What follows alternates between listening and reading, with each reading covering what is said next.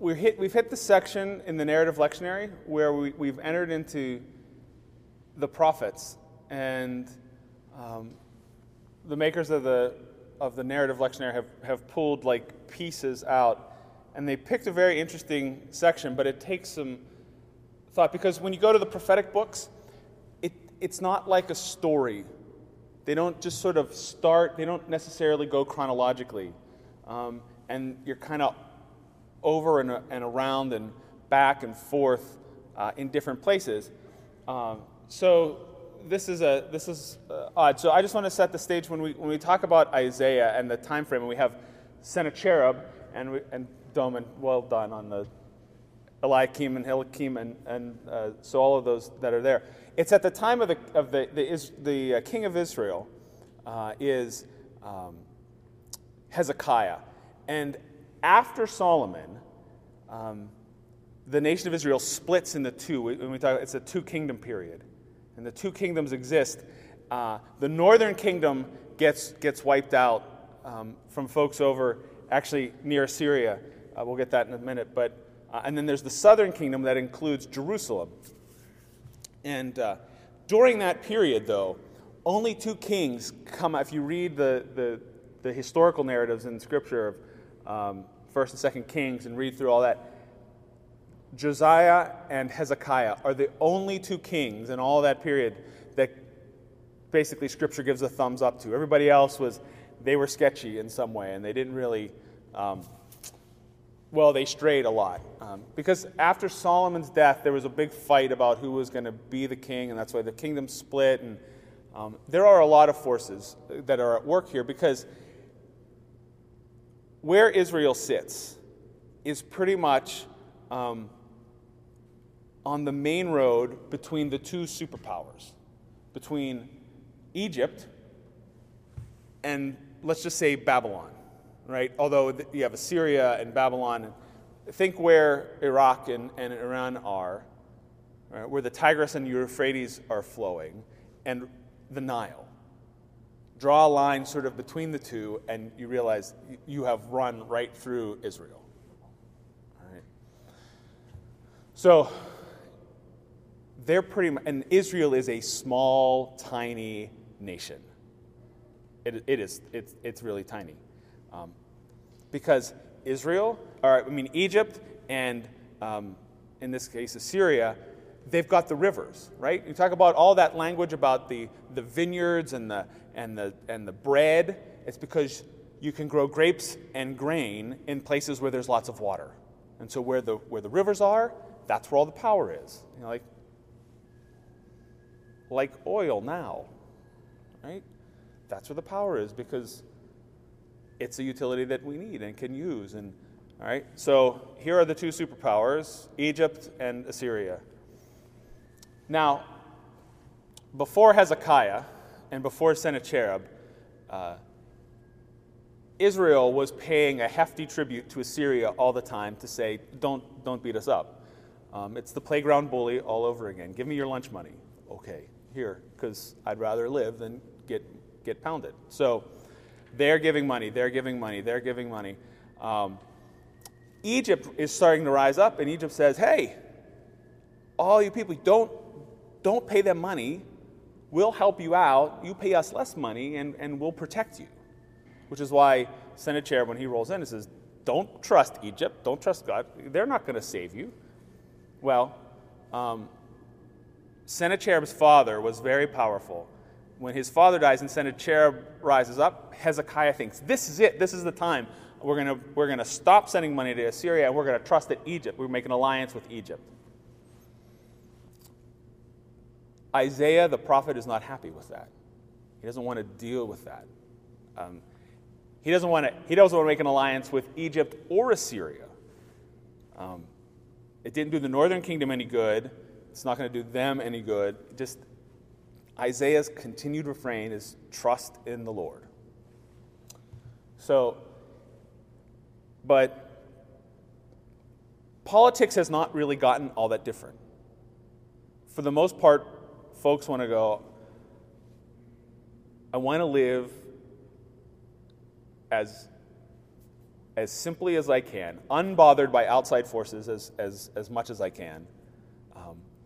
But when I have to make the decision, I'll try to choose the lesser of two evils. So Hezekiah throws his hat in with Egypt and says, "Here it is. We're not going to deal with Assyria anymore."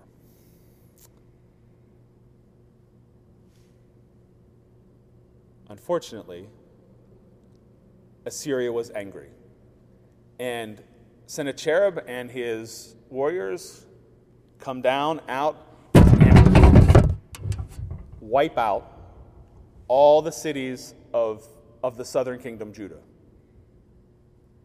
And they lay siege to Jerusalem. It's the last city standing. And this is why they send the prophets to see Isaiah. They go to see Isaiah, and they open it up. Isaiah's not happy. I don't think prophets are really ever happy. There's no prophetic language that goes, "Hey, way to go, guys, that's awesome." The prophets are always pretty just cranky folk. But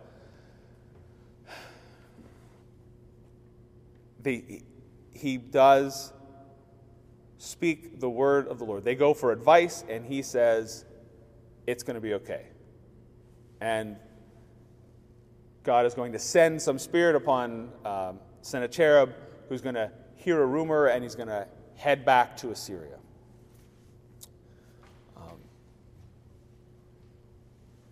And in the end, after a siege, the book Isaiah tells us that they did go, and Sennacherib dies, and then his sons take over. But eventually they're going to all of the people, all of the cities that they sacked and decimated, other than Jerusalem, they had taken and sent off into exile. And so this begins to enter a really important time, this exile period in the history of Israel and Judah and all. But in this part, at least, God maintains and God rescues Jerusalem. It is contained and it is kept safe. So what does that do? How do we hear that story? What does that do for us in that experience? We are constantly, I think, in that path. We are. Luther talked about the unholy trinity. He talked about sin, death, and the devil. All those forces that seem to pull us apart, that seem to seek to separate us from others, to separate us from God, to have us isolated and, well, alone. Israel sat between these two powers that really, they both just wanted more and more land. They had their own, they're the biggest guys on the planet. They get to choose what they want to do. They'd like to build their empires. They'd like to see that happen. Sin and death open things up for us, to pull us apart, to keep us separated one from another. Right? Isaiah's language of continuing to trust only in the Lord, right,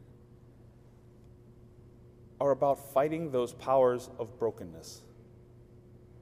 How is it that we hurt less and heal more?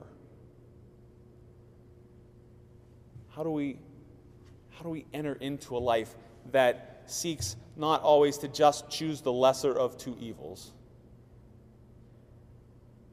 but to open things up for us? How do we... Well, so have you seen... every once in a while I see that, like, things that pop up on Facebook, like the signs that say, or someone puts up a status or something that says along the lines of sort of evaluate the people in your life, and those who require too much energy, just sort of cut them loose. And And part of me wants to go, well, yeah, right. I don't want to deal with the people who don't want to deal with me. I don't want to sort of always get hurt. I don't always want to. How do we deal with that faithfully, right? Because still there's some way that we're cutting that loose, and what does that look like? And that's not to say that if they are hurting us on a consistent basis, emotionally, physically, etc., that we stay with them. But what does it look like for us as people of faith, trusting in God? How do we do that in a faithful way that doesn't tear us apart, doesn't tear ourselves apart? How can we... I had a conversation with a person this week who wanted to know about forgiveness and morality. He says, and how do I learn to forgive myself when I do myself wrong?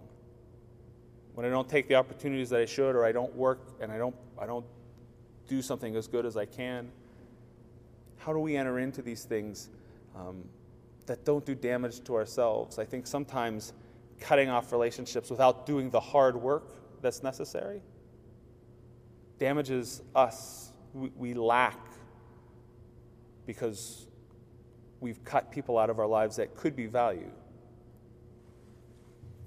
Sometimes we have to, I think we do cut people out when they're hurting us and et cetera. But sometimes relationships are hard work, and we have to put effort there. How do we enter into that with prayer and faithfulness to that reality? How do we shape policies and just our life together around us when we're living in as political creatures in the world, so that we might be able to raise a thoughtful and careful answer to people who are sick who come to our country, people who come into our country who are in need, who are young, who are vulnerable. Right? We have immigrants flowing in from South America. We have folks coming from Africa with diseases. How do we begin to do that so that we are not simply separating ourselves from the world around us? For where separation is, where relationships are broken, that's the entry of sin. How do we not die to ourselves in a bad way, right? The life of faith is wrapped up in dying to ourselves for the sake of Christ. How do we not hear the drums of the superpowers of the sin and the death that are coming upon us, make us hide and fear and cower? Here is the time when Isaiah would rise up and have us remember to trust in the Lord, to trust the identity and the security that we are given by God in the waters of baptism. That no matter what, we are held safe and secure. That allows us to enter into those places that are ravaged by sin and death and war and strife and trouble. And we might bring words of healing and grace into the midst of that,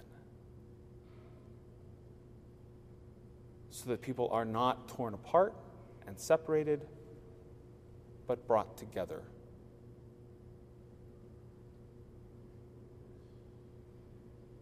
It is a challenge.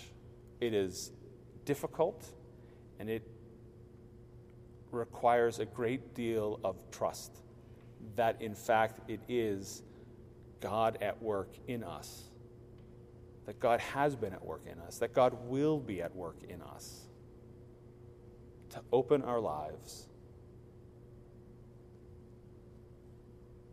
and take away fear, to take away the notion that we really are better than if we just let things tear us apart. We have a God who continues to pour himself out for us in bread and in wine, giving himself for us that we might be strengthened and nourished forgiven and set free from sin so that we may be set free for others. And it opens us up into a new reality that is connected, that connects us together, one to another and to the world around us. Thanks be to God. Amen.